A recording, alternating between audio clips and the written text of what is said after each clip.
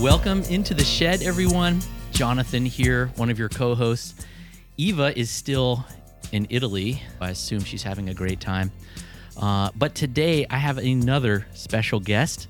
My guest today is Nat West, former owner of Reverend Nat's Hard Cider, a company he led for 12 years and just recently shut down.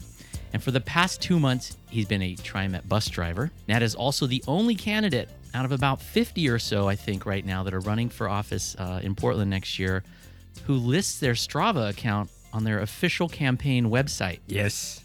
Nat, thanks for coming in. It's great to have you here. I actually had the idea of doing the Strava a long time ago. And when I first thought about running for council, I thought, oh yeah, social media. I got to put Strava in there. I'll be the only one. Are you seeing like random people pop up like I saw following one. you? I saw one. You're right like, away. why is that person following? I mean, me? I don't pay for Strava. I'm not really that into Strava. I love doing it for literally the sort of social fun aspect of it. Like I love seeing what my other friends are doing. And getting ideas for rides to do based on what they're doing. So that's my purpose with Strava. And if I can inspire anybody to do a ride that I do because they looked on my Strava, then that's a total win. Okay, since we're on the topic of riding already, you rolled up into the shed, the backyard here, on this big old Rad Power. Tell me about the bike you came in on. Yeah, Radwagon 4. It's in safety black. So it's the long tail. It's my second long tail, first e-bike. And I bought it, I guess, a couple years ago. I spent my whole life without a vehicle. My wife and I shared a vehicle for our entire adult lives until I started Reverend Nat's. And I bought a delivery truck basically right away. And then that was my daily driver. And then I had a couple other daily drivers over the last bunch of years at Rev Nat's. And I never found it possible to not have a car at Rev Nat's. I was just constantly doing errands, moving things. It wasn't so much about moving heavy cases, but like so many times I had to drop up a package at FedEx on the way home, or I had to go to a meeting somewhere else. And it was just, the distances were oftentimes challenging to do, on an analog bike. The weather, riding in the summertime makes you sweaty, and I didn't want to show up to a meeting with Safeway covered in sweat, right? Yeah. So these are all known things in the e-bike world, but so a couple of years ago, it became practical for me to try to do it with the e-cargo bike, yeah, and it totally worked. And so now I'm, primarily back to being a bike. We do share a car again, my wife and I. So yeah, not car free. You said known things, and it just occurred to me, my lack of professional introduction here. I don't think I even mentioned that you are running for Portland City Council in District 2. Yeah. North and Northeast, which is where we're sitting now. You're a Woodlawn resident, right? Yeah, long time. And a friend of Stephen Green, who was just here last week. Also a Woodlawn resident. Also a neighbor. Friend yeah. of you, too, Jonathan. That's right. Okay. I must disclose, we have known each other for some years. And I have given money to Bike Portland. Long ago, I did an ad with one of my cider brands. And then more recently, we tried a thing for the home deliveries during the pandemic, a little advertising thing. But currently, I don't give you any money. I haven't given you any money in a while. No, not until after the interview. Yeah. For the uninitiated, I don't want to spend too much time, tooting the horn of Reverend Nat's Hard Cider, but it was sort of a phenomenon institution here in Portland, and I should say also way beyond Portland. Yep. You built a pretty interesting brand, and it's funny because the cider was really experimental, I should say, but really good as well. I don't want people to think it was, Well, sometimes we made some bad ones. That's part of being experimental, though, right? Sure. It's funny because I noticed on your campaign website, you're talking about how you want to do the boring work and just the stuff we have to do. And, you were saying on there, I'm not going to, be cutting ribbons necessarily. I'm just going to do the boring. And it's just as funny to me because that's the complete opposite of Rev Nat's Hard Cider brand. It was like you had these totally different vibe. But the work that I did at Rev Nat's was work that small business people do in general is 99% boring. Ah, okay, good point. So I would only see the really fun, interesting stuff. Totally behind the scenes. You just looked at Instagram. Yeah, that's true. Okay, I know all of you are not lucky enough to have known Nat West personally, so I want to give you a chance, Nat, to share with our listeners here what you want them to know about Nat West. Who are you? Maybe I should have prepared for that question. Kind of obvious. I actually did think about this interview, and I thought it would honestly be kind of fun just to talk about bikes. Specifically, I think I can tell a little bit of a story about the bikes that I've had and my relationship to Portland through bikes. I moved here in 2001 or something like that. As I mentioned before, I didn't have a car. I moved from Virginia, grew up in Virginia. Okay. Got my first mountain bike when I was 15. Didn't really deal with cars very much as a younger person. I put street tires on my mountain bike and rode it all over the place. And back then, mountain biking, I'm old. In the mid 90s, there was no Strava. There was no internet. Mm-hmm. There was hardly mountain bikes. I had my first mountain bike was a full rigid Bianchi Osprey. Okay. And back then, mountain biking, in a place like Central Virginia, was just going out and getting lost. That's what you did. That's what mountain biking was. Just find a trail somewhere on the edge of town and go, and then you come around a corner, you ford a creek, and you're like, oh, and you come to the back of a subdivision. You're like, I think this is that subdivision. And then, so I always loved the adventure aspect of mountain biking. Anyway, so moved to Olympia, Washington, out of high school. My wife went to Evergreen State College there. And at that time, it was a stump jumper. I had upgraded to a specialized stump jumper, hardtail. Still with the street tires on, and took that bike to San Diego. My wife went to grad school there, and girlfriend, wife, all the same person.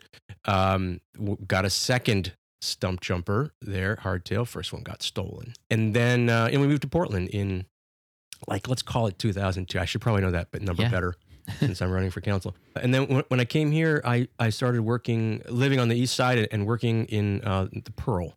I was doing IT, computer software stuff. And I commuted every day back and forth through Lads on my mountain bike. And then my my business partner was a cyclocross guy. And he's like, you can't do that. You need an actual bike. So I went on Craigslist and bought pretty sure it was a Fuji. It was blue. Yeah, I didn't have that for very long because it was too big for me. The frame was too big. So as a birthday present, my at the time business partner, he bought me a Surly Crosscheck frame, and I swapped over all the parts on the Fuji to the Crosscheck, and I spent all years and years on that Crosscheck, working IT downtown, living on the east side, doing critical mass rides. Let's go way back on that one. Doing Critical Mass. Okay, yeah. Is that ringing a bell for some listeners? Maybe. Well, you probably did Critical Mass, and that makes me think maybe that's where you get some of your passion around policing issues, because in those years, Critical Mass was very heavy with police presence at some times. I learned how to cork. Yeah. The cops really cracked down on it for a few years there, and it got actually pretty ugly. But go ahead. Yeah. With that's surely I still ride it. It's always one of when you have a Crosscheck, you never. Yeah. Right. Okay. Well, if you know, you know. I think you should do a roundup of candidates who've ever owned a Crosscheck. Right. It's kind of because it's the ubiquitous bike, the archetype of Portland bikes. Getting involved in the community more. One ride that I remember I did on that Crosscheck with my kid. I think my kid was probably 4 at the time, and we had one of those plastic bucket seat things that you put over the rear rack, Mm-hmm. It seems things that existed since the 80s. And we did a Pedalpalooza ride called Park Safari, where we would go from park to park to park. It was a family kid thing. And playground, more actually playground to playground. And the rules were as many playgrounds as we could fit in a single day. And a playground visit included either a swing or a slide and a snack at every park. Perfect. And I had a couple people one year, and then the next year I did. Nobody you showed led up. the ride? I led the ride, yeah. Good, okay. Yeah. A couple people showed up the first year, and then the second year, nobody else showed up. And I was like, this is probably a little bit too obscure for... It was like a high... We did 20 parks in a day. It was funny. Hardcore pedaling. That's like a Central Portland experience to not just only lead a Pedalpalooza to ride, get nobody to show up on a Pedalpalooza. Exactly. I'll commiserate on my basketball ride where we were going to play basketball on our bikes and visit street hoops. Yeah, great but idea for you. You shouldn't feel bad because like mine. I think it was a great idea. Yeah. It's just that Pedalpalooza is so competitive. Yeah. There could have been 15 other rides. Totally. And at I the didn't, same time. I didn't provide donuts along the way. There's or a lot of something. things. You got to bring your 8. I mean, you're going up against some I know. serious ride leaders there. So yeah, so always participating in Pedalpalooza. Yeah, and then my kid grew up and they got too big for the bucket on the back. So I think the next thing we did, we added a one of those trailer bikes that attaches to the seat post. Picked it up at Community Cycling Center, and they were flopping around on the back of that thing for a few years. I was doing IT, did a lot of web development at the time, so kind of startup-ish community. Mm-hmm. And then started Reverend Nats in 2011. Started it in my basement and expanded into my garage. Yeah. And actually, prior to that, I was collecting apples by bike with my kid. We had at that point we had upgraded to a extra cycle mountain bike with an extra cycle bolted on the back. Collecting apples. I went on a cider ride with you, Pedalpalooza ride, I think last year or the year before. Just last year, I think. Last year. Yeah. So this is just summer. It was amazing. So we're riding along in Northeast somewhere, and there's this little grove of trees, which I'd never known was there. Mm-hmm. It's like a secret little car-free street kind of byway there. Yep. And there's a grove of trees, and apparently it's some kind of special cider orchard or something. Yeah, just south of the Sabin Water Tower. It's called the Sabin Community Orchard. Sabin Community Orchard, I think. Yeah. Neat. Maybe there's like 20 trees there. So you're actually collecting apples in the neighborhood at one point? I collect apples all over the city of Portland. Yeah, Portland Children's Arboretum up north end of town near the slough. Yeah.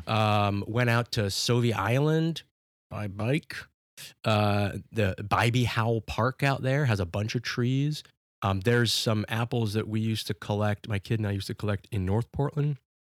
Not there anymore. It's housing now. So we actually, speaking of building community, I made a flyer, and this is before the business started, but when I was making cider at home, I made a flyer and said, "Can we have your apples?" And it was a picture of my kid and me, and a little description about how we would take care of the people's backyard apple trees in exchange for collecting the fruit. No way. And we rode our bikes all around the whole Northeast Portland, Northeast, and every time we saw an apple tree, we could spot them from a distance whether they had apples on them or not. We'd leave a flyer. And I got like 2 people to reply saying, "Yeah, come get the apples."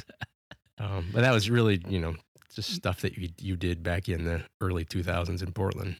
Well, that's stuff you did, Nat. Okay. You got your name Reverend Nat. Well, partly because you're an ordained through that thing online that you that you want to do someone's wedding. I think people can understand that.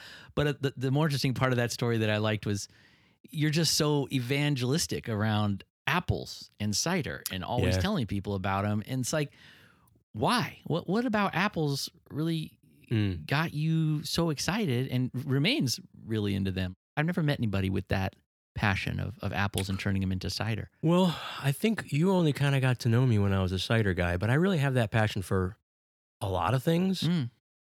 Sometimes I joke that I'm a mountain biker who also has a cider company. I see. And here we are talking about city council. You just get into things. The Stoke is very high for the city of Portland right now for me. All right. Well, why as you say that the Stoke is so high for the city of Portland right now? I think more people are feeling that way in the recent months, maybe half year or so. But we've been through some difficult times in the last several years. Why are you so positive about Portland right now? I think the more that I learn about Portland, the more excited I am for Portland and potentially for opportunities for improvement, but also opportunities for me to engage more with the city. I definitely took a break, I think, from my civic duties when I was running Reverend Nats. Well, sort of. Yeah, in some ways. I stopped going to neighborhood association meetings and testifying in front of council. But I started using the platform that customers gave me, helped me make by giving away a ton of cider and giving away a lot of gift cards for fundraisers, supporting grassroots organizations. And so, the more I learn about, the more people I meet and the more I learn about all the cool things that are happening in this city, the more I'm like, this is the coolest place in the world. And I have some resources and some assets and some a network that I can tap into in order to really get some things done that I think may be a bit more of a challenge for some other people to get done. You mentioned your deliveries, which folks need to know. During the pandemic, he had a very successful cider company, shipping cans all over the place and in stores and all that kind of thing. But then he opened up delivery because you also have a tap room, which we haven't mentioned, right? So which went away in the beginning of the pandemic. Oh, right. And so, but then you started doing home delivery. That's right. And so I think what's important for folks to realize about that, one of the things that I think is an interesting takeaway is that you were supporting groups that were involved with like mutual aid for the Black Lives Matter protests and stuff during that whole really just, fraught era of like emotion and summer of 2020. Yeah, summer of 2020. And there was Rev Nats, this cider company, and I'd get an email because I'm on your list, saying, this month or whatever, this week, cider deliveries, we're going to give a portion of the proceeds every time you make an order to whatever group that's supporting the protests and stuff like that. And I was like, well, you don't see that every day, especially with such a charged issue. There were definitely people on all sides of that. And here you were taking your business and squarely putting your support behind groups that were supporting the protests. You also went down there and having your daughter and getting hit with some munitions at one point. We got blasted. So, but that wasn't even a question for you? Is that just an extension of your civic engagement, doing that kind of thing with your company? Yeah. It's a good question. Something kind of flipped in me a little bit in 2020. Well, actually, and my kid getting injured was really was a big part of it. But yeah, I think injured at a protest. Injured at a protest. Yeah. Pretty severely injured. I wasn't a very particularly politically minded person. For my whole life, I supported a lot of progressive causes. I voted blue all along the way and gave $20 to Obama, kind of thing, but not really paying attention to a lot more beyond that. But a couple things kind of raised my ire. There was a friend of mine, Adam Milne. He owns and runs Old Town Brewing on MLK, and they've got in Old Town as well. He recently had the opportunity to purchase a Baby Doll Pizza, so he's got a little pizza thing going on in Portland. He was getting screwed over by the city of Portland on a trademark issue in like 2017. For Old Town? Old Town, yeah. Interesting, because it's located in Old Town. Yeah, and he was using the leaping stag motif, the stag that we have for Old Town. And the city of Portland was trying to sell the rights to it to Anheuser-Busch. And he already had what's called an incontestable trademark with the USPTO. So it was like done deal. It was his. But the city of Portland was like kind of going around his back. And the last thing that you want to do as a politician in the city of Portland is get beer drinkers upset. Like that's totally nonpartisan issue. So I got pissed off and I thought this is, when you read the facts of the situation, you're like, this cannot stand. This is a mistake. So I did sort of the first real kind of political thing in my life. I organized a bunch of people and we held rallies and we got the media to show up and make this issue known. And it worked. The city of Portland backed down and they said, hey, sorry. That ability to see something that was so clearly incorrect, and then to know that I could put a ton of effort into and stick my neck out and I would get something out of it, that really opened me up to more opportunities to do that. So yeah, when 2020 rolls around, stuck my neck out, saw something that was so clearly incorrect. Did we solve systemic racism in America? No. But did we make do we raise the issue? What were our goals in 2020? Our goals in 2020 weren't abolishing the police department. That wasn't the goal. The goal was to raise the issue and so we can continue to have conversations about this and ultimately see solutions down the line. So, that's just been really motivating to me to know that I'm not scared of fights at all. I'm not scared of sticking my white skin in a place where it's much better to have a white guy saying these things than it is to have a black guy saying these things. Really comfortable with that. And I like it. I welcome those opportunities to to really make change and to listen to the people around me and amplify their voices. And on your website, you talk about needing to not necessarily govern by idealism. You said you would lead with pragmatism, not necessarily idealism. Mm-hmm. I find that much different than what you just said in terms of, sticking your neck out. So I'm curious how you're going to balance your impulse toward activism with building relationships on council and getting things done, for everybody in your district. Yeah, I think my 12 years as a small business owner, as well as the IT company that I owned before that, so I'm on 25 years almost as a small business owner. Small business people have to always create vision. They have to have vision. They have to explain their vision to the employees, to their customers, to other business partners. The vision needs to be clear. It needs to be achievable, but it also needs to be bold.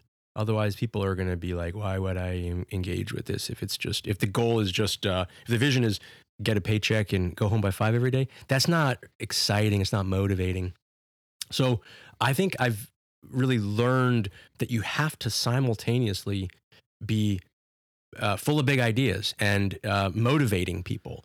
But then once you're done with the rally, you go file payroll taxes and empty the trash. And like I said, 99% of small business is boring stuff. I don't think that they are at odds at all. Creating a vision is critical, but right now I think the city of Portland suffers from a lack of both vision and execution, and I think we can do both. And honestly, I think there are a bunch of really great candidates who are running who are full of vision, and I don't see a lot of candidates who are full of execution. So, trying to fit into the new council, I think my role can be to support a lot of vision, but I think my role is really going to be to support execution more so. I think voters hear about I'll support small business a lot. Like it's a pretty common thing in campaigns. It's to say, I'll be the champion of small business. Of course, you've made it your centerpiece with a lot of actual experience in it, not just patronizing them, but actually building one and being the owner of one. But I was hoping that you could be a little more specific about what that looks like in terms of policy. You've called for, like, for instance, a small business council, which is something other cities have. What would that do? Like, what would be the material impact of having you on council and something related to like small business policy that you would push that would impact the city? Yeah. I appreciate the question because, it is kind of what I'm known for. I got a great piece of advice early on in this campaign: play the cards you were dealt. And here I am, small business guy, so I'm just going to lean into it. Small business, local business is really unusual in Portland. We do things, we don't have big box stores in Center City. I remember, was it Home Depot tried to move in on the Morrison Bridgehead or something like that. You can't open a big box store in Center City here in Portland, and that's unique. It's different that way. Additionally, I think that in a lot of ways, the things that people remember and people love about Portland are relationships with local businesses, with small businesses. You'll remember the first time you went on a date and what restaurant you went to, and you'll remember that boutique that has the kind of pens that you like. And maybe we don't necessarily always have disposable income to buy a special pen, but it is part of why we love Portland, is that access to all these incredible small producers. And the crazy part about it is that if you ask any small business owner whether the city of Portland government is really helpful to small business, nobody's going to say yes. And so you mentioned the Office of Small Business. LA has one, San Francisco has one, Seattle has one, Vegas has one. We don't have an Office of Small Business. What we have is 5 counselors who are largely beholden to the Portland Business Association. PBA is not the Portland Business Association; it's the Portland Large Business Association. They do not let you in if they don't want you in. Unlike Stephen Green's thing, you had Stephen Green on your as a guest recently or a co-host recently, and he's in charge of Business for a Better Portland, BBPDX, which is actual. Anybody can join that. If you're a small business, you're welcome to join. So the PBA is really focused on large business, and unfortunately, we've had a system of policies, a set of policies, and a sort of a way that we do business in the city that has always favored large business because the commission form of government means you can buy yourself a commissioner. And the new form of government makes it much more challenging to buy a commissioner. So a whole lot of things are coming together right now that really lead us towards a revitalization of small businesses in the city. So yeah, obviously following up with potential, speaking of policies, the primary thing that I would want to create within the Office of Small Business is a navigator or a liaison service. So when you're a small business, if you have a question about anything in the city, you don't try to figure out who to ask. You just ask your business, your Office of Small Business liaison, and they'll go in there and do the dirty work and figure it out for you. Whether it's, I want to close my street. I've never done that before for a party. Or there's a bus stop that's right in front of my business. And, when the air compressor goes off, it blasts my ears. Can you move it 10 feet? How would a small business person figure out how to do that? Well, number one, it's not necessarily important. It's TriMet, but a liaison should be able to help with all these topics. And we're not talking about preferential treatment. We're talking about common sense changes that we can do that everybody would be in favor of. Yeah. That we just don't. And the worst people in the world to try to get new things done a lot of ways is small business people, because we're just trying to keep the lights on today and tomorrow. And we always, the list of to-dos is never ending for small business people. So offering them a little bit of help, I think, is good for them, but ultimately it's good for customers of small businesses, which is everybody in the city. Yeah. I appreciate that. I think a lot of listeners can relate to how nice it would be to have a one-stop shop to call things into, to get things done. I think that speaks not just to small business needs, but pretty much almost any issue in the city. And without finger pointing, somebody's like, homelessness this, homelessness that. And I heard Mingus Maps say, it's not my problem. I'm like, bro, it's a little more Multnomah County on that point, but you can't say not my problem. Like it's no finger pointing allowed, when I'm involved in this thing. Yeah. To bring it back to transportation a little bit, I want to make sure I got to hear from you about your job as a TriMet bus driver. I know you're part-time. You're just getting your... Love it. Is there a jargon? Is it not just getting feet wet? Is it, I don't know. Is there any TriMet jargon for newbies? I am in probation. In probation. So first 6 months means you have to, walk on eggshells, basically. So tell me something about being a TriMet bus driver that you think will, inform how you see transportation issues, street safety, that sort of thing. Oh, love this one. So I'm a super duper multimodal guy. E-bike. Right now I have a split shift, and most weeks I have a split shift at TriMet. So I drive in the AM and the PM for the AM commute and the PM commute. And I break up the monotony of going to work twice by driving on one trip and biking on one trip. I drive in the AM because I go there at 5:30. There's no traffic. It takes me 16 minutes to get there. Takes me 25 minutes to get home at 9 a.m. But then I go back at like 4:30. Sorry, I go back at like 3, and I ride my bike because it takes me 22 minutes there or back, no matter what the traffic is. This is the greatest thing about bikes is there's no such thing as traffic, right? So I drive quite a lot. I ride my e-bike quite a lot. I ride my old Surly Crosscheck quite a lot. I drive a bus. I have bought heavy trucking, freight, hundreds of thousands of dollars over the last 10, 12 years at Reverend Nats. Trucking is really, really important to me. And I think sometimes cycling advocates get they say things that they know are not true because we need freight. We need trucks. It was cool hearing Keith Wilson on your show. He's like deeply involved in trucks, and he takes his responsibility as a truck person very seriously. Like, I'm driving an 8,000 pound murder machine. His folks are driving 25,000 pound murder machines, 50,000 pound murder machines. So it's really important, I think, to look at all modes critically, not necessarily with one mode as a preference. Unfortunately, autos have been preferential forever. So there's a lot of catching up for the other modes to have to do. One thing I don't do a lot of is being a pedestrian. I'll be honest about that. I walk here and there, but I'm not the biggest pedestrian person. So I think one thing that I'm thinking about when it comes to transportation is making sure that that when we're trying to figure out whether we're going to paint a bike lane on a street, we're looking at it not necessarily from, is Nat going to enjoy that bike lane? Is Jonathan going to enjoy that bike lane? Because I'll ride anywhere. Or are your political donors going to enjoy that bike lane? Oh, yeah. Or $350 a piece. So there's not a lot of influence there. I think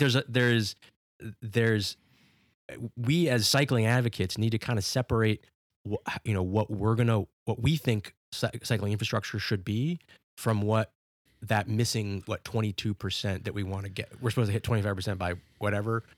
That's a hell of a lot of people. What do they need? Not necessarily what we need to increase our. I don't need to increase my number of bike trips. That's not really in the ticket for me in the future. So what do you think? Some of those folks that might be interested in cycling but don't do it for a variety of concerns, what do you think they need to finally start doing it? I don't know, and I'm totally comfortable saying I don't know. Well, I know that, I'll take my family for instance. I'm obviously pretty cycle guy. I have a 19-year-old and they do not cycle. My wife does not cycle at all. She'll never do it. She doesn't like putting a helmet on her head. She doesn't like dealing with the U-lock. She doesn't like the wind in her face. And so that's a person who's it's not about bicycling infrastructure. It's not about protected pathways. It's not about separated stuff. Jersey barriers. It's not going to happen for her. She's always going to be she rides a bus a lot and she walks a lot more than I do. So she's not, doesn't have car brain as much as a lot of people do. But I think it's really important to find people to not just always focus on separated, protected bike lanes. Is that actually going to get my wife on a bike? No. But would more red carpets, we call them in the bus world, the red painted transit ways that you're not allowed to drive on unless you're a bus. Would more of those get cars off the road for her? Yeah, absolutely they would. I think when you're thinking about how to increase bike mode share, there's a ton of overlap between making the roads safer for freight drivers, making the roads safer for bus riders, making it faster for bus people, and then ultimately getting car trips down, cars off the road. It's not this thing about freight, how freight is always aligned with cars. That's so wrong. Freight should be aligned with bikes and transit because they can have the most. Our goal is to get cars off the road, really.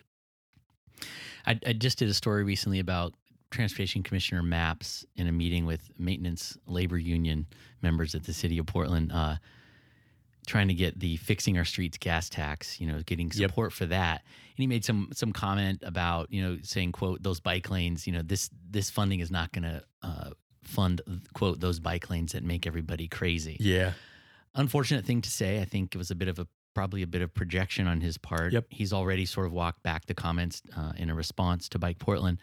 But I also noticed on your website, you do talk about on there in a section on transportation about how you think Portland should, quote, focus on deferred maintenance instead of shiny new infrastructure, which I think pretty much aligns with what the commissioner was trying to say. Mm-hmm. It's a popular line for politicians to create this dichotomy between maintenance and then shiny new infrastructure. Yeah.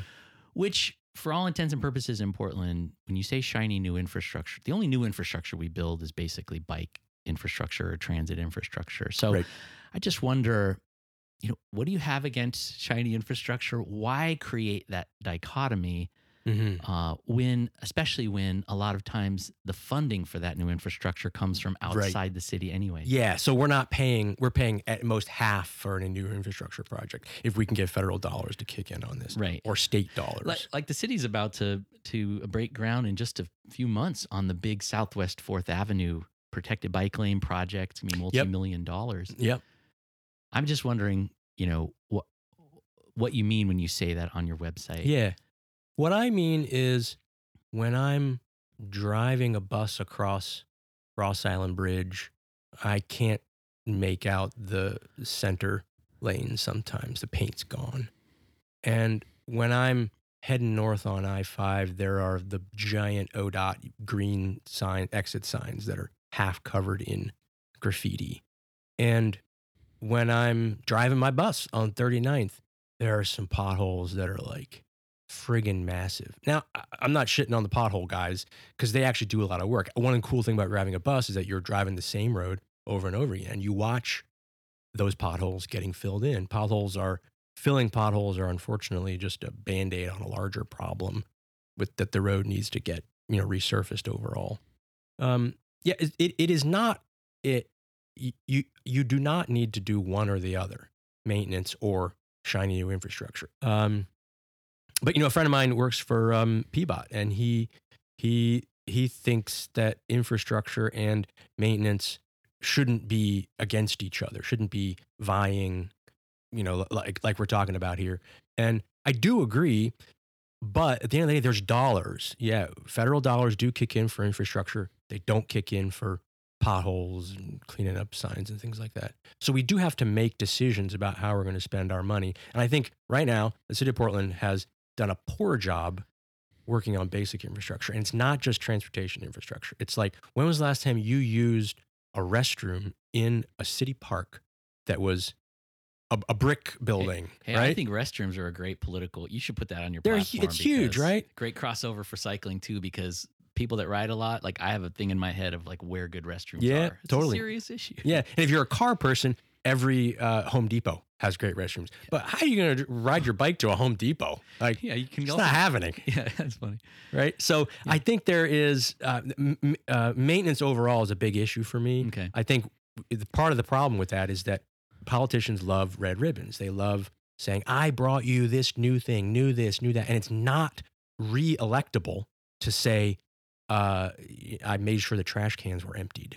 And that's something that actually might be now in Portland. It might be. We've come so far. But Ted Wheeler got really excited a few years ago, 3 years ago, about the new artistic trash cans that he dropped all over the city. And that's cool. There's still like a complete dearth of trash cans in the city. I don't see them overflowing with trash very often, but sometimes they are. So, was there a plan in place to have that first tranche of trash cans that went out be the first tranche and not the only tranche? And what are we doing about collection? Are we making sure that those are available? And when we during the early pandemic, when we dropped off dumpsters at homeless camps to try to and porta potties, and we found actually homed people are just dumping into those dumpsters, and then they yanked them out. It's like, whoa, bro, you just messed up that. Like, we as citizens are saying we need more trash pickup services, and we will make ourselves a cleaner city if we're given the option to do so. So I think overall, it's not really politically sexy to empty trash cans. So I think my point about infrastructure versus maintenance is really about what are you going to try to get reelected on? And I guess I'm going to try to get reelected on emptying trash cans and not building things. Yeah. Not to say we're not going to build things. Well, not to say you don't have a vision for the kind of Portland that you want to see.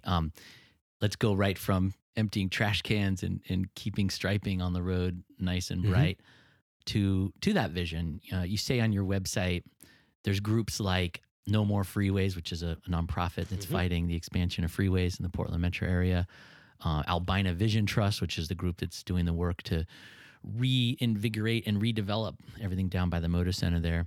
And Portland Neighbors Welcome, which is like a housing group that's pushing for more dense housing. They are creating a vision for what the next decades of Portland's growth will look like. Yeah. And you also say that Portland needs to work now to set ourselves up for the future we want. Now, I think just in this interview, you've sort of fleshed out a little bit what kind of Portland you'd like to see. So I thought I would ask, what forces do you see that are working against the vision of those groups and the vision that you want to see? I think they're largely cultural. So, looking at No More Freeways, they've been pretty active on the Rose Quarter widening I-5, the cap, the ODOT cap, and that dovetails into Albina Vision as well. But we have an opportunity to build land there. So I think, I drive through that interchange, that I-5 south and north through the MODA. I have had a crash there once, a bunch of years ago. I drive through that thing all the time. Every day, probably, for the last 20 years, give or take every day, 50% of every day for the last 20 years. I do not think it needs to be widened. I've gone through it in the rush hours. I've sat in that thing for 20 minutes to go a mile. I don't think it should be widened. I think there's a agreement that we have to make as car drivers that sometimes we're going to sit on a road for 20 minutes because we've chosen to drive there. It still may be time efficient and life efficient to do that 20-minute sit, because if you live in Vancouver and you work in Molalla, you ain't taking public transit for that thing. That's a 3.5-hour public transit one way. Better to sit for 20 minutes in that thing. We're always going to need cars, right? But do we need to always prioritize cars like we have been doing forever? No, not at all. So I think there's just so much opportunity for us to think about what we're actually deciding with our dollars and with our building practices, and think about what their ramifications are down the line, well after I'm way out of office, and not just something that's going to get me reelected. So one of the things that I'm really excited about is new representation in the new council is, I'm not trying to pretend that I know anything about downtown or Sellwood or east of 82nd. I don't. I know Northeast. I've lived here. I've had multiple business locations here. I feel very comfortable when I drive the Route 6 or the Route 75. I'm like, hell yeah, this is my area. When I drive the 32, I'm like, I'm in a foreign land. That's Clackamas for you guys who aren't transit savvy. So I think the new council has the opportunity to go into the community more so than the current commission form of government does. Like, how do you be a commissioner now? You are supposed to be responsive to the entire city. You're supposed to be an expert in, poor Mingus, he's supposed to be an expert in transportation. What does he know anything about transportation? I mean, I'm shitting on the guy for that reason. I'll shit him on for other reasons, but like that, how does he know anything about roads? I don't know that much about roads, right? So to be in charge of a bureau and to be responsive to the city, that's a recipe for disaster. The new council, we have a much smaller purview. We're more geographically based, and there's 3 of us. So can I be the transportation guy for District 2? I probably should be the transportation guy for District 2. Should I be, and I'll be the small business guy for District 2. Should I be the addiction recovery person for District 2? Nah, I shouldn't be that person. Can I support, my fellow counselor in D2 and in other districts who has more knowledge in that? Absolutely. Teach me more. How can I help, that project? So I think there's going to be more opportunity for these kinds of futures to come about, because we're going to be out there making sure that we're engaging with our districts more so than we've ever been able to do so in the past. Yeah. Good stuff. Okay. There's something I've been thinking about, and you might have heard it in my last chat with Stephen Green, about how I see how Portlanders see the city, especially politicians and people that are active in the public square. And that is how they think about the protests when they look back at the protests, especially now with hindsight, with I think how we've all become educated in different ways and evolved and become more aware of these issues in different ways. So I'm curious, when you think back at the protests, do you feel pride? Do you think that was, a great moment for the city? Or do you look back and think, gosh, we kind of got that wrong, or, I wish I wasn't so vocally in support of that? Or how do you look back now at the protests? Yeah, it's good question. So for those who aren't aware, I protested a lot in 2020. I was probably out there 40 nights out of 100 or whatever we hit. My kid at the time was 16. They got a ruptured eardrum from a federal grenade outside the federal building downtown, and I got shot numerous times by less lethal munitions. We did show up. I think it was really cool to see. I think at one point we may have had more people downtown than the World Naked Bike Ride. So that's saying something. Saying a lot, man. Yeah. I remember one time I was downtown and there were thousands outside in the park squares there, and my wife was texting me from home and she said, "Turn around." I looked back and there was thousands walking up the street. They had done one of the bridge walks. There were a lot of people that showed up, and I think that's really important for us as a community to know that when something is really wrong, we will show up.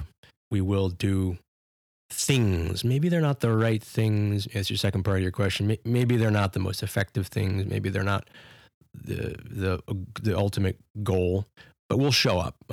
I think some of the protests we suffer from a lack of leadership. I think that's endemic in progressive circles. It's a big tent, and nobody wants to police anybody about what they should be doing or saying. So certainly hurt us. You know, my role that I found in the protests was not about vision and big changes. I showed up because I wanted to try to keep my kid safer than if I hadn't been there. And after they were injured and they stopped coming to protests, I continued to show up because every night that I went, I was able to help somebody have a slightly better night than if I hadn't been there. I remember one night we were outside of the Portland Police Association headquarters on Lombard. In your district? In my district. And, so to be clear, I've never thrown anything at a cop. I've never even yelled at a cop. I've never spoken to a cop. I've never chanted. My job at protests, and my job still at marches and protests, is safety. I cork. I keep my eyes out. When this one evening, there was a huge cop rush, and I turned around and made sure that everybody in my area was on their feet and running, not kneeling down or caught unawares. I was the last person in the group. I got shot in the back twice by less lethal, huge bruises. We came around the corner. I saw a scene of some medics taking care of somebody who didn't have their gas mask on. They got tear gassed in the face, and it was a bad sight. And they had their backs to the action, the whole group. I thought, this is not good. So I stood there, keeping an eye on the mayhem, making sure that it wasn't going to come this way. When it started to come this way, I turned around. I said, "Hey," I didn't know these people. I said, "Hey, we got to go. They're coming this way right now." And the medics picked up this person and moved him around the corner to a safer spot. And then, fast forward about 20 minutes, and I see that person that they were treating sitting alone on somebody's front yard, and they had their stuff strewn all about them, and their glasses were in their hand, and they were an allergic mess. And I said, "Hey, can I walk you to your car?" And they said, "I'd love that." And I walked them a few blocks. We were a little disoriented about where we were, walked them to their car. I said, "Is this close enough?" Like, "Oh, my car's up there." I was like, yeah, is this close enough? I turned around and left, and I know they made it home safe because a couple of days later I saw them at another protest. And that's the kind of reason why I kept showing up, because, whether it's just helping a motorist who stumbled upon a scene that they shouldn't be in, or helping somebody like that who was suffering from the effects of tear gas. That's the boring stuff. That isn't the raising your fist. And I never carried a sign. I didn't have any message to say. My only message was, I just want everybody here to get home safe. You said that you showed up because you wanted your daughter to be safer than if you hadn't. But I think some people might hear that and think, but there were active police responses, and you yourself got hit with less than lethal munitions and all these things. So help me understand why you were there for your daughter's safety if it was such a unsafe place to be. Yeah, well, we know when you're 16, you're full of questions and passion, and you're starting to try to figure out what your role in the world is. And they wanted to go, and they wanted to see what was happening. And I thought, well, that's good. You should figure out what your response to this thing is going to be. And I knew that there were active police responses. And at the time that we started going, there were, unmarked federal agents grabbing people and throwing them into minivans. Did I know that I think that everything would be safe if I was there? Of course not. Are either of us disappointed that we went and, they suffered the injuries they did? No, we do it all over again. It was pretty important for me to be there, even though it was ultimately, injurious. But people are, and I took that role, when my kid no longer wanted to go for obvious reasons. I realized that, would me being there help somebody's day, help somebody's night get a little bit better? And it always was. So I thought, well, here's this opportunity where I have a flexible job and, pretty, I have a platform that I can use to, bring more awareness to this issue. And it's not really affecting me very much psychologically. So I got to keep doing it. And that's kind of honestly why I think I'm running, because I know that I can do a good job. I know a lot of people. I have a unique perspective on things. Am I really, really excited to continue to get hate from people who don't like me or don't like the city, want to shit on the city, so they're going to shit on me? No, I'm not excited about that, but I'm going to do it anyway because it needs to get done. I think one of your positions that's going to get attention is, and I wonder how the protests have influenced your politics. So I'm curious about one of your positions where you say adding policing is never the answer, and wonder if you can expand on that and help me understand where you'd see the line where a traditional armed cop should show up, and where you think if we shouldn't add any policing ever, what should police reform in Portland look like? Yeah, I think there is no one definition of what an armed police officer is. Is it somebody who has a particular kind of training, whereas a different officer doesn't? Is it an officer who lives in Portland or an officer who doesn't? Is it a new officer who has had very, very little education and training and mentoring? Or is it somebody who's been on the force for 20 years and is way lower than their peers in their use of force?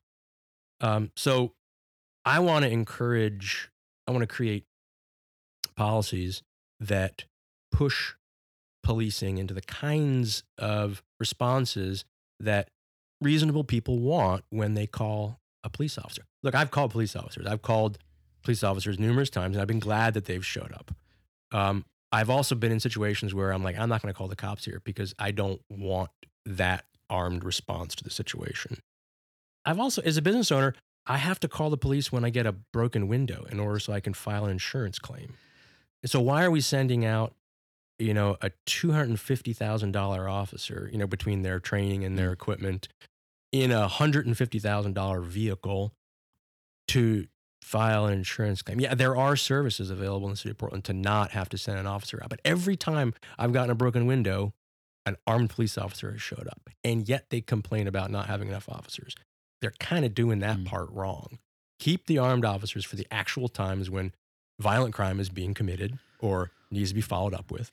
And every other time, we don't need to send those people out. And something like Portland Street Response is a fantastic option there. So it sounds like you're saying the city should practice a similar type of thoughtful discretion that you do as a citizen in terms of when you call them with how they deploy them to some degree. For sure. But there also just needs to be more responsiveness.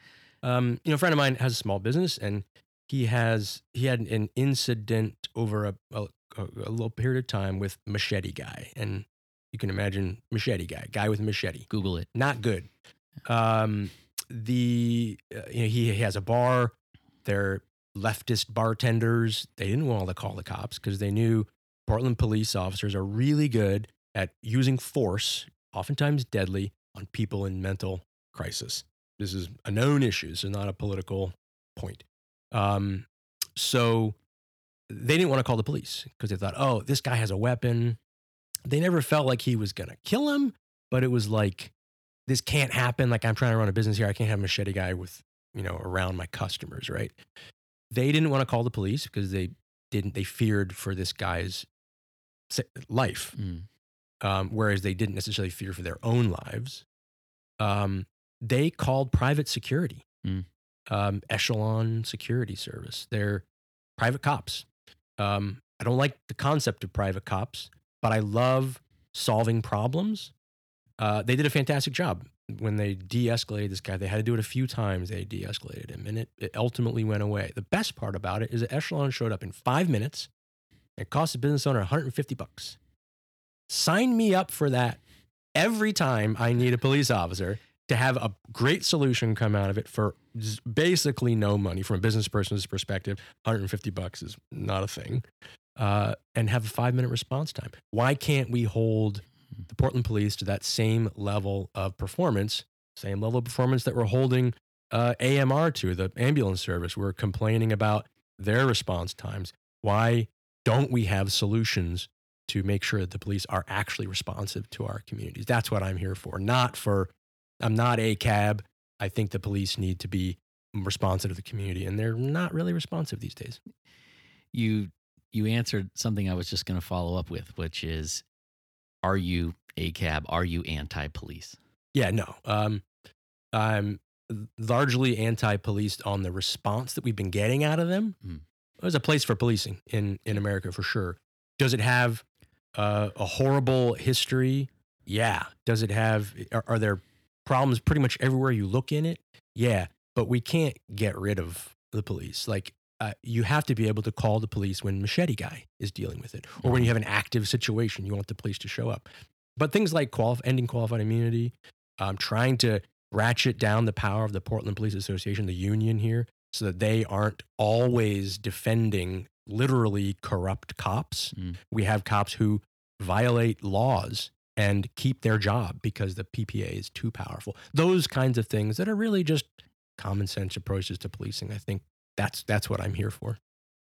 I also will point out that on the website, I don't think we should do any defunding. I think the defund movement was great to bring attention to the matter. I would like to see the money being spent differently. And one thing that I'm really excited about is getting more mental health support for police officers. More cops die of suicide than they do in the line of duty. It's one of the highest jobs in America for suicide. Domestic violence is very high. And sure, maybe you could say it attracts domestically violent people, or maybe their jobs are so messed up that their mental health suffers, and domestic violence is one of the symptoms of that, suffering mental health. I don't know how we don't support mental health of police officers more than we do currently, which is to say not at all in American society overall. Yeah, those are good points. I think talking to cops and understanding, where they're coming from is a very interesting exercise, and maybe something that it would be really interesting if you were able to do that with all of your experience and opinions about policing and stuff. So yeah, I mean, there are bastards on the police force. Don't get me wrong. Yeah, there's bastards everywhere you look. Yeah, I mean, in every industry. Just like I always say with people that ride bikes. I mean, people that are cops, right? It's not a monolith. Yeah, exactly. And there are some fantastic officers on the force, and there are some ones that need to go find a job somewhere else for sure. Yeah. Same way in cycling advocacy. There are people who are really focused on solving our actual problems, and then there are people who just hate cars for no reason. Yeah, we have sort of ways in the community of dealing with that, and I think what you're saying, I think, is what most reasonable people would want. Is if there was someone that really doesn't belong in a certain job, there should be a lever, a function, a way to hasten that. Right. Yep. And I think you've correctly identified that there's this, officers union, and also city hall politics, and not willing to take on not the union. willing to do that. Yep. So we're stuck with these very powerful, public servants without a lot of accountability, and it can be pretty scary. Yeah, it's like we need to support some of the police a lot more than we are, and we need to take away support from some other types of policing a lot more than we do. Right. Appreciate your thoughts on policing. Switching gears here, though, I have this quote that I want to share that I got from Reddit, and it's going to help us. It's going to help us wind down the interview a little bit, and it has to do with cider. So I thought I could get into the quote by having you tell everybody what you brought over today. Oh, yeah. Oh, what are these amazing things we're drinking? Yeah, so I've got, I was able to finish up Reverend Nat's with a lot of fun and so a bunch of new products that I made at the very end. I released 6 new ciders in the last 6 weeks, and these 2 that we're drinking are 1 or 2 of the last ones I made. They're both non-alcoholic, so alcohol removed hard cider. I made a hard cider, and then I used this very expensive machine filter that literally just filters out the alcohol, and we're left with all the flavor and none of the alcohol. So in this case, it's less than 0.5% alcohol. Wow. So I'm drinking them. This one's called Happy Hour because it's like watermelon and pineapple and like really fun. And you're drinking Date Night, which is another time. It's amazing. They're really good. Yeah. I mean, in perfect Rev Nat's hard cider fashion, I'm drinking something that I've literally never put in my mouth, probably, especially at the same time. This Date Night, it has pear, black lime, and quinine. Yeah, and a de-alcoholized hard cider base. You went out with the blaze of glory. I like a lot of creative stuff. And so just a little pitch, Happy Hour, I have a bunch of cases of Happy Hour left. Oh, really? And I can't provide alcohol in exchange for a donation in political worlds. That's against the rules. But I can provide a non-alcoholic drink. So one of the gifts in exchange for a donation to my campaign is a 4-pack of this Happy Hour. Wow. So I don't think you can get it in the stores anymore or whatever, but we've got it.